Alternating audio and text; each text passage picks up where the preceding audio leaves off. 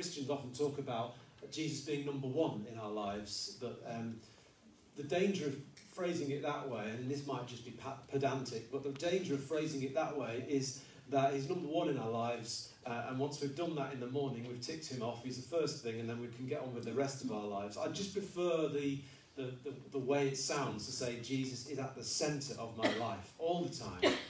And so there was another definition of worship that I came across some time ago. I think it was from a man called John Drain, and he said that worship is all that I am responding to all that God is. Mm.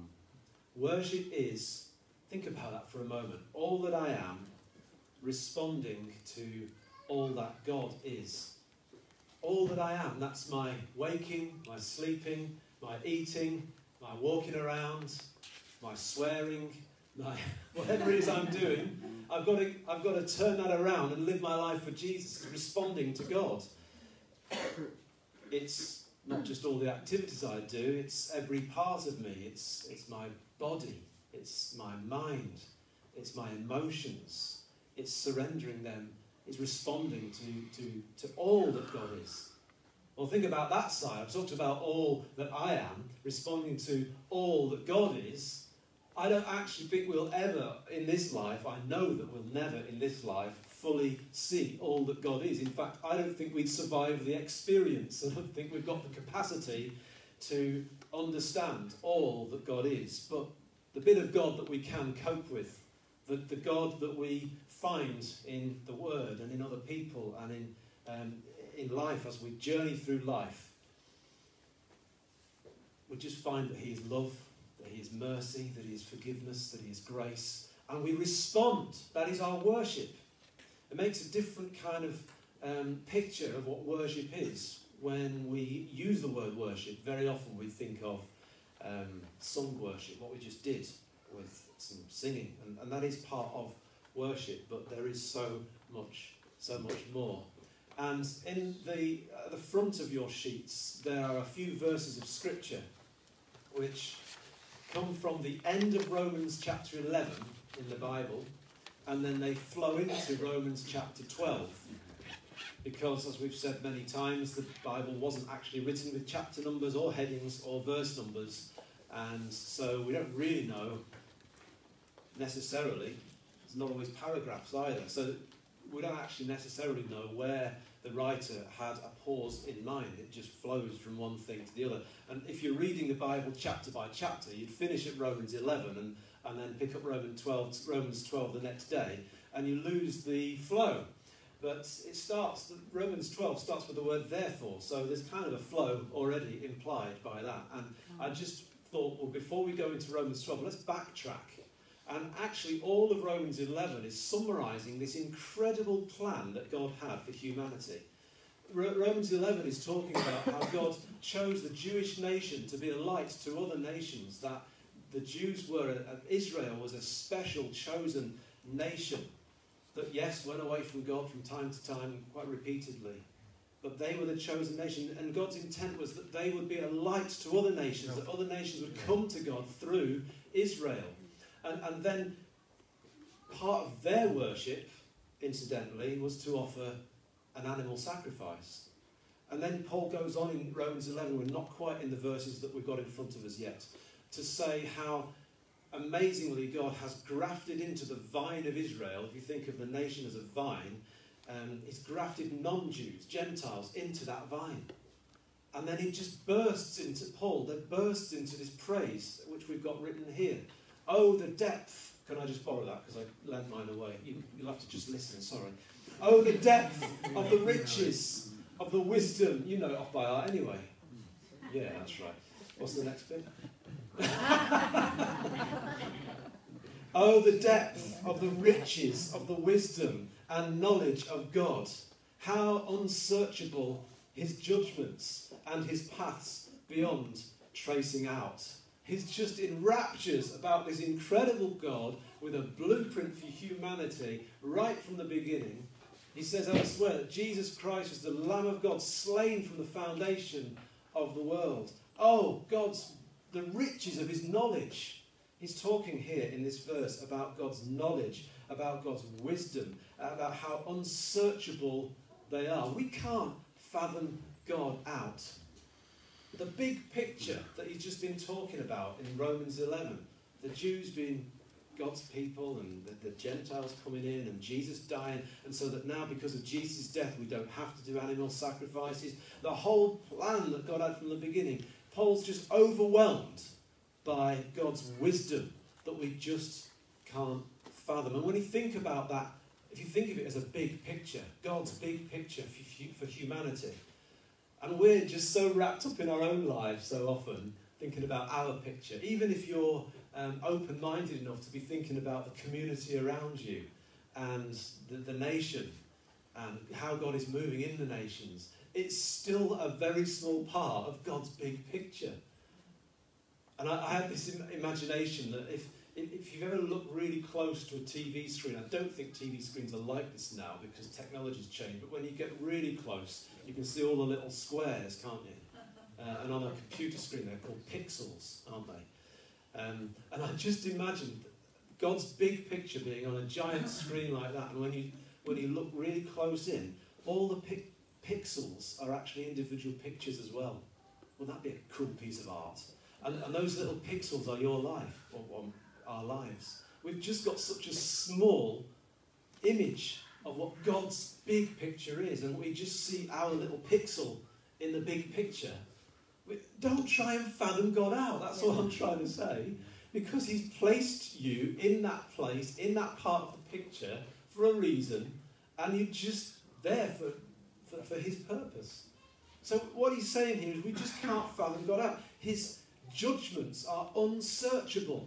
So we try and figure out, why did this person die? Why did this person get healed?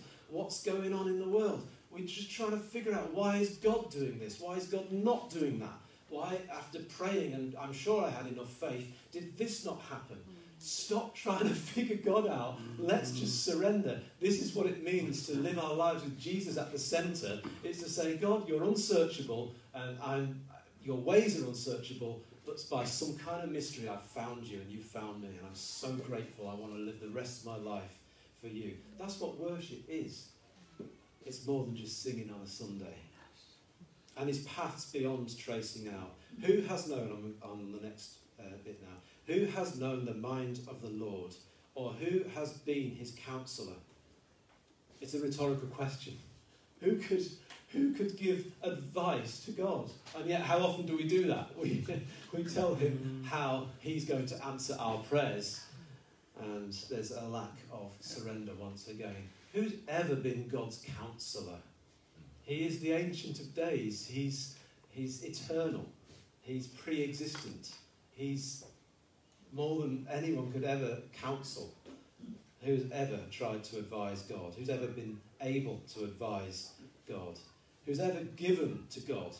You know, anything we do give to God as worship, it's already his anyway. It's giving back to him what's already his. Who could ever give to God, it says here? For from him, and through him, and for him are all things. To him be glory forever and ever. Amen. Therefore, brothers and sisters, offer your bodies as a living sacrifice. So that's the backdrop to this Romans 12 verses 1 and 2. Because he is so unsearchable, unfathomable, but wonderful and incredibly, although we can't give anything back to him, when we do give something, well, we can give things back to him, we can't in a way because it was his in the first place, he still receives them with such joy, like a father receiving a gift from a child. It's just amazing. So let's offer ourselves to him. That's what it means to live lives as with Jesus at the centre. It's all that I am responding to all that God is. We'll read to the end. Therefore, I urge you, brothers and sisters, in view of God's mercy, to offer your bodies as a living sacrifice, holy and pleasing to God. This is your true and proper worship. And that's why I picked these verses when we're talking about this pillar of our church, this value that we will not sway from, whatever happens in the world. Worship is important to us. And so I picked this verse because it tells us what true and proper worship is. It's all that I am, responding to all that God is. Do not conform to the pattern of this world, but be transformed by the renewing of your mind. Then you will be able to test and approve what God's will is, his good, pleasing, and perfect will. So,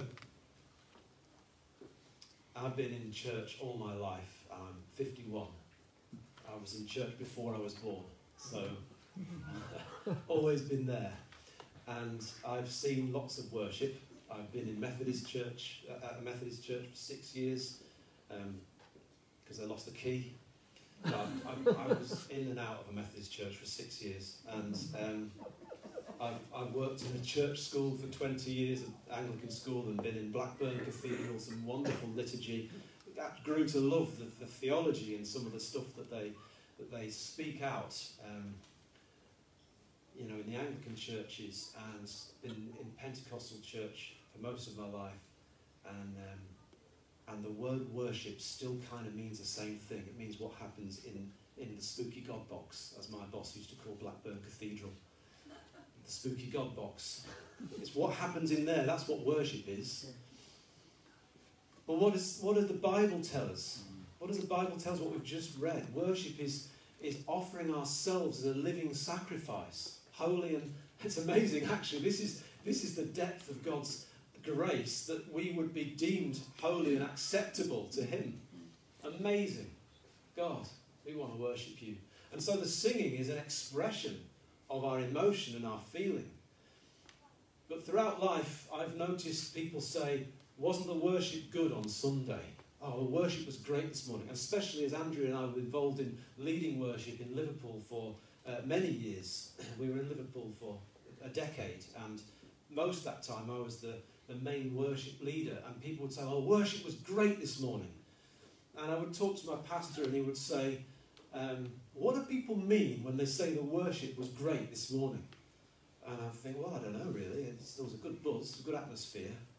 And he'd say, well, I got that at a concert, a secular concert the other day. Real good buzz, real good atmosphere.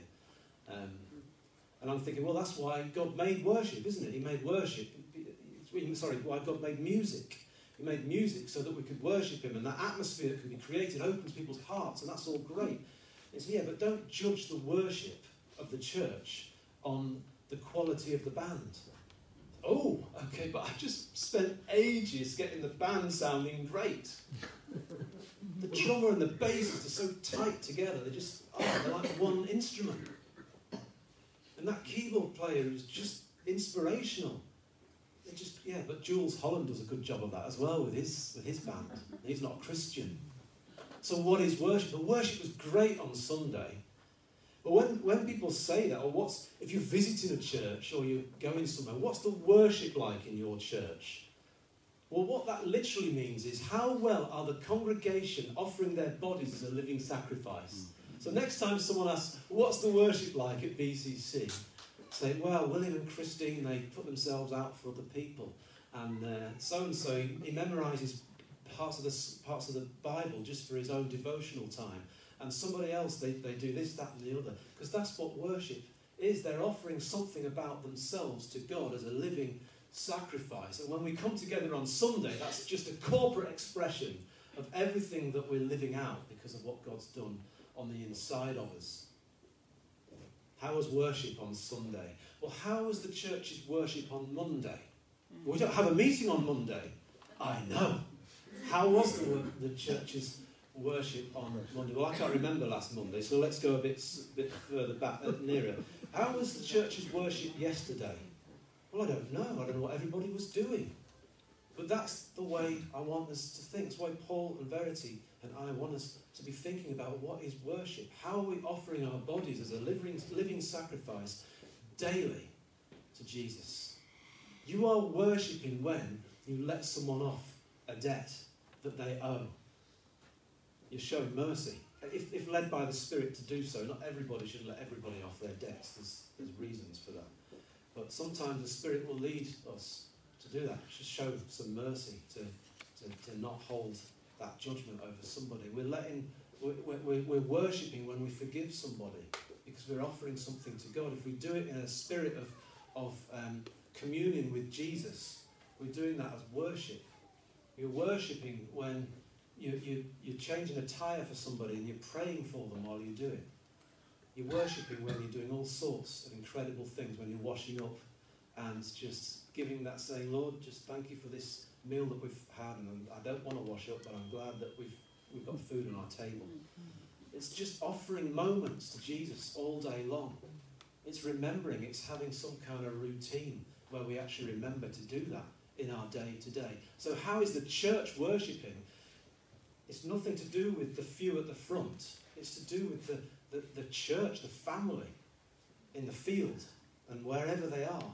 I like that. I just made that up. It's not about the few at the front. It's the family in the field. I wish I'd written that down, but I haven't written anything down, so I wouldn't. So there were 2 D words I wanted to bring that bring this together for me, and they are devotion and discipline. And we don't like the second word so much, so we'll start with devotion. I think they're both really important. Devotion is like the heartfelt feeling, isn't it? Devotion. If you say you're devoted to someone, it's a heart thing. It's got a sense of emotion about it. And our worship must have that sense of devotion in it. That was in it, not in it. Like, in it, man. We've got to have some emotion in it. We've got to have some emotion in it, in our worship. We've got to be devoted. But we also need discipline.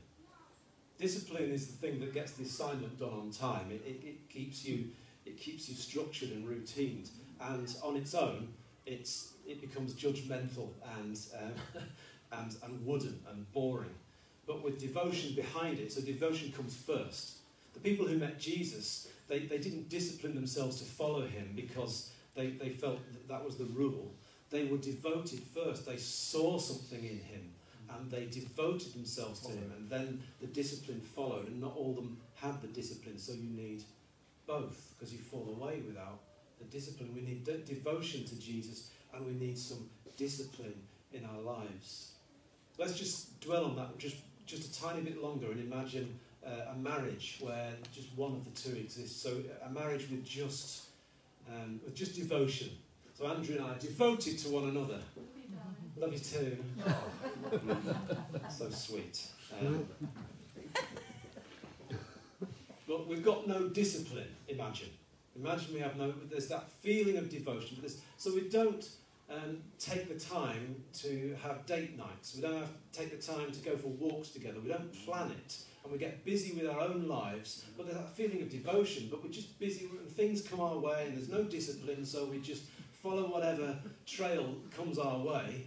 And the devotion, I don't think it will last. And if it does, it won't be half as deep as if we were disciplined to spend time together, to say no to other people so that we could work on our relationship. That takes discipline. But imagine a marriage where it's all discipline and no devotion. And I think this actually does happen, where out of, I don't want to say legalism, but out of routine and maybe a sense of duty, two people do things together routinely, but there's no devotion. Well, that's a bit shallow, isn't it? It's a bit hollow. Well, I think the same is true in our worship and in our relationship to Jesus. After all, we are his bride, and our devotion to him needs to be absolutely real, absolutely heartfelt. And if we don't feel that devotion, I'm going to talk about a few things in about a minute where we'll do that, and we'll pray, and then we'll sing. If you don't feel devoted to Jesus, we'll talk about that very soon. But I was just saying about, in our worship, we need that absolute heart devotion towards him. But we do need some discipline. We need to build some routines into our lives. I've been talking to other church leaders recently, and there's a sense that in our congregations, there are many people in our congregations who don't read the Bible every day. And to us as church leaders who think that's just like water to us, it's like oxygen to us, we just can't believe it, but it's true. There's people just getting on with their day-to-day life. And One leader was saying recently he's taken on to do a study of Revelation, the book of Revelation.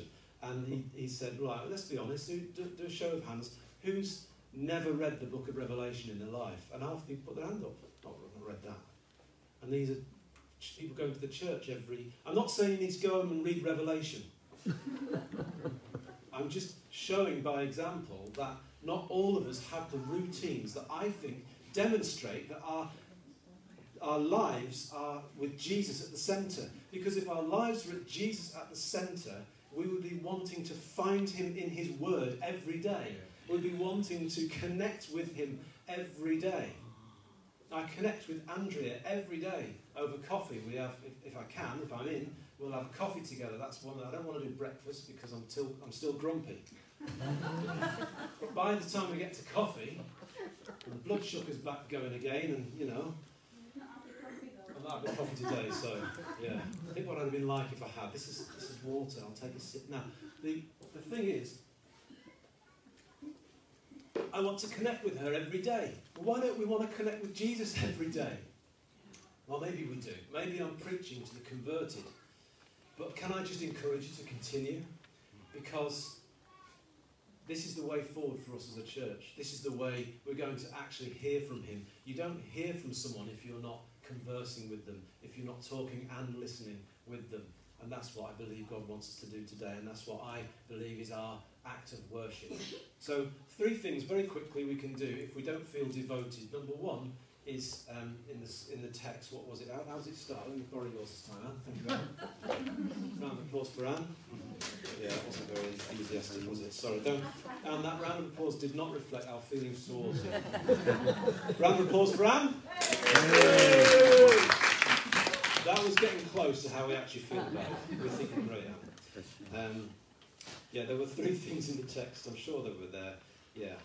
The second one's don't conform to the pattern of the world. The third one's being transformed. And the first one is in view of God's mercy. That was it.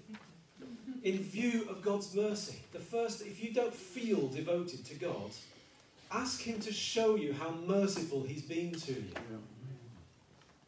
I don't deserve to stand here and talk to anybody about being worshipful, because on my own, I'm just a dirty piece of hell-bound scum. As compared with God, that's what I am. I don't deserve anything.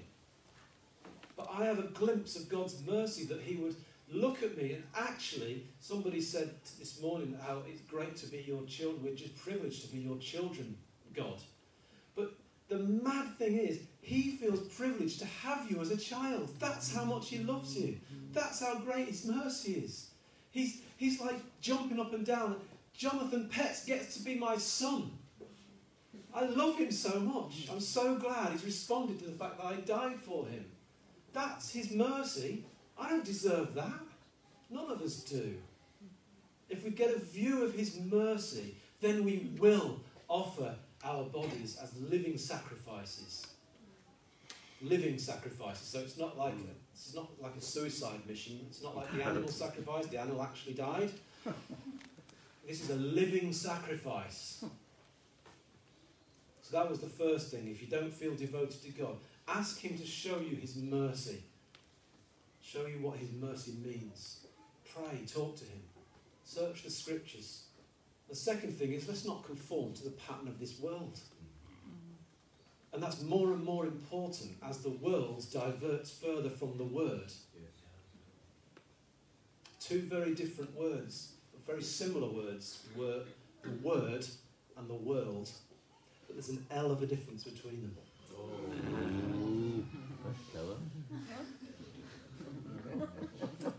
The danger is, and Paul said this before, quoting some other person who really spoke into this before I was here. We try and bend the word to match the world. That's the danger in the church. Certain things become accepted norms. They're called, in psychology, they're called plausibility structures. Right? So what's plausible, what's believable, what makes sense? And it's from our figures of authority above us, and nowadays that's social media for most people, from our figures of authority and our parents and whatever they say is normal. So if they if we grew up a few hundred years ago and was taught the world is flat, that's normal to us, and that's our plausibility structure, and that's the world in which we live in. But that's shifting away from the Bible. And the danger is that what we try and do is we try and become relevant to the world, and we just skirt around bits of the Bible that don't. So this is moving into next week's talk on the Word, because that's our second value. We skirt away from those bits of the Word that don't line up with the world.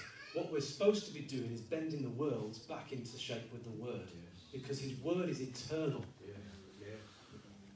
It stands forever. The grass will wither and the flowers will fade, but the word of the Lord stands forever. So let us not conform to the pattern of this world. Let's build our own plausibility structure. I learned that word this week, that phrase this week. Let's build our own. Well, we don't have to build it. It's already there for us. It's all written out for us in God's guidebook to life.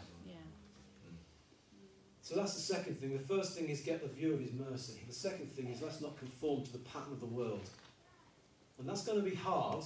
That's going to require standing up for some persecution, possibly. It's not going to be easy. And the third one was don't and then do something else. Be transformed by the renewing of your mind. It would be good to have notes, really, wouldn't it? Doing well. Be transformed by the renewing of your mind. So to renew your mind requires to fix your mind on something intentionally, rather than being undisciplined. Remember about discipline and devotion. Being undisciplined and letting your mind wander wherever it chooses, and letting the billboards and the social media and the TV and your friends and your family members and all those different bombardments of information that come our way, letting them guide our thinking. It's being transformed by the renewing of our minds, and let's get back into the Word. Let's fellowship with one another. Let's encourage one another into works of service and encourage one another in the Lord. This is all part of worship. This is what worship really is. We're going to be transformed. And there's a wonderful outcome, and with this I finish. The wonderful outcome is you'll be able to test and approve God's good and pleasing will. That is a great outcome. You can test His will because you're in communion with the Father. You're, like we talked about the Gentiles being grafted into the vine. We as individuals can be grafted into Jesus, the true vine. We're not just as a church grafted into Israel, the vine. We as individuals are able to be grafted into the true vine, Jesus Christ. It's all there in John 15. And as we do that, we are feeding from the nourishing sap of Jesus, because we are communing with Him, we're talking to Him every day as a discipline. Even if that talking takes 30 seconds and you just tell Him something, at least you've opened the communication. You know, when you've got an awkward person at work or somewhere, and I had this with a caretaker who was really cross with me because my classroom was so untidy. And he left this stinking note and he refused to clean it, and there was litter all across the floor. Well, what he didn't know was someone else had borrowed the classroom because I was free the last lesson, and it wasn't even me who left it in the mess. And so we had this horrible exchange, and then afterwards it's like you're in the same room together. It's just awkward. Until someone just breaks the silence, even if it's just over something mundane. Well, why don't you break the silence with God, even if it's over something mundane? Every day, just break the silence, every day. There was another chap who, a friend of ours knew in Liverpool, who believed he was coming to church, he was on the fringes, and he said, me and God are in the same room, we're just not talking. And I thought, that's quite a good description of how lots of people are, isn't it? I didn't bother to correct his grammar. Do you mean God and I? Trying to help people here at a deeper level. Break the silence. Commune with Him. Then you'll be able to test and approve. See, why will we approve it? Because we're so close to Him. It's like, yeah, God, I get this. Because it's like two hearts beating as one, yours and God's. You approve God's will. You approve of it. You get it. You think, it's not like, oh, I don't want to do this. And I know there's times where He tells us to do things we don't want to do. But there's a deeper level where we just know in our spirit that this is the right thing to do. We're approving God's will because we're close to him, because we know his mercy. We've offered our bodies. We're not being conformed to the pattern of the world. We've been transformed. And that is our true and proper worship.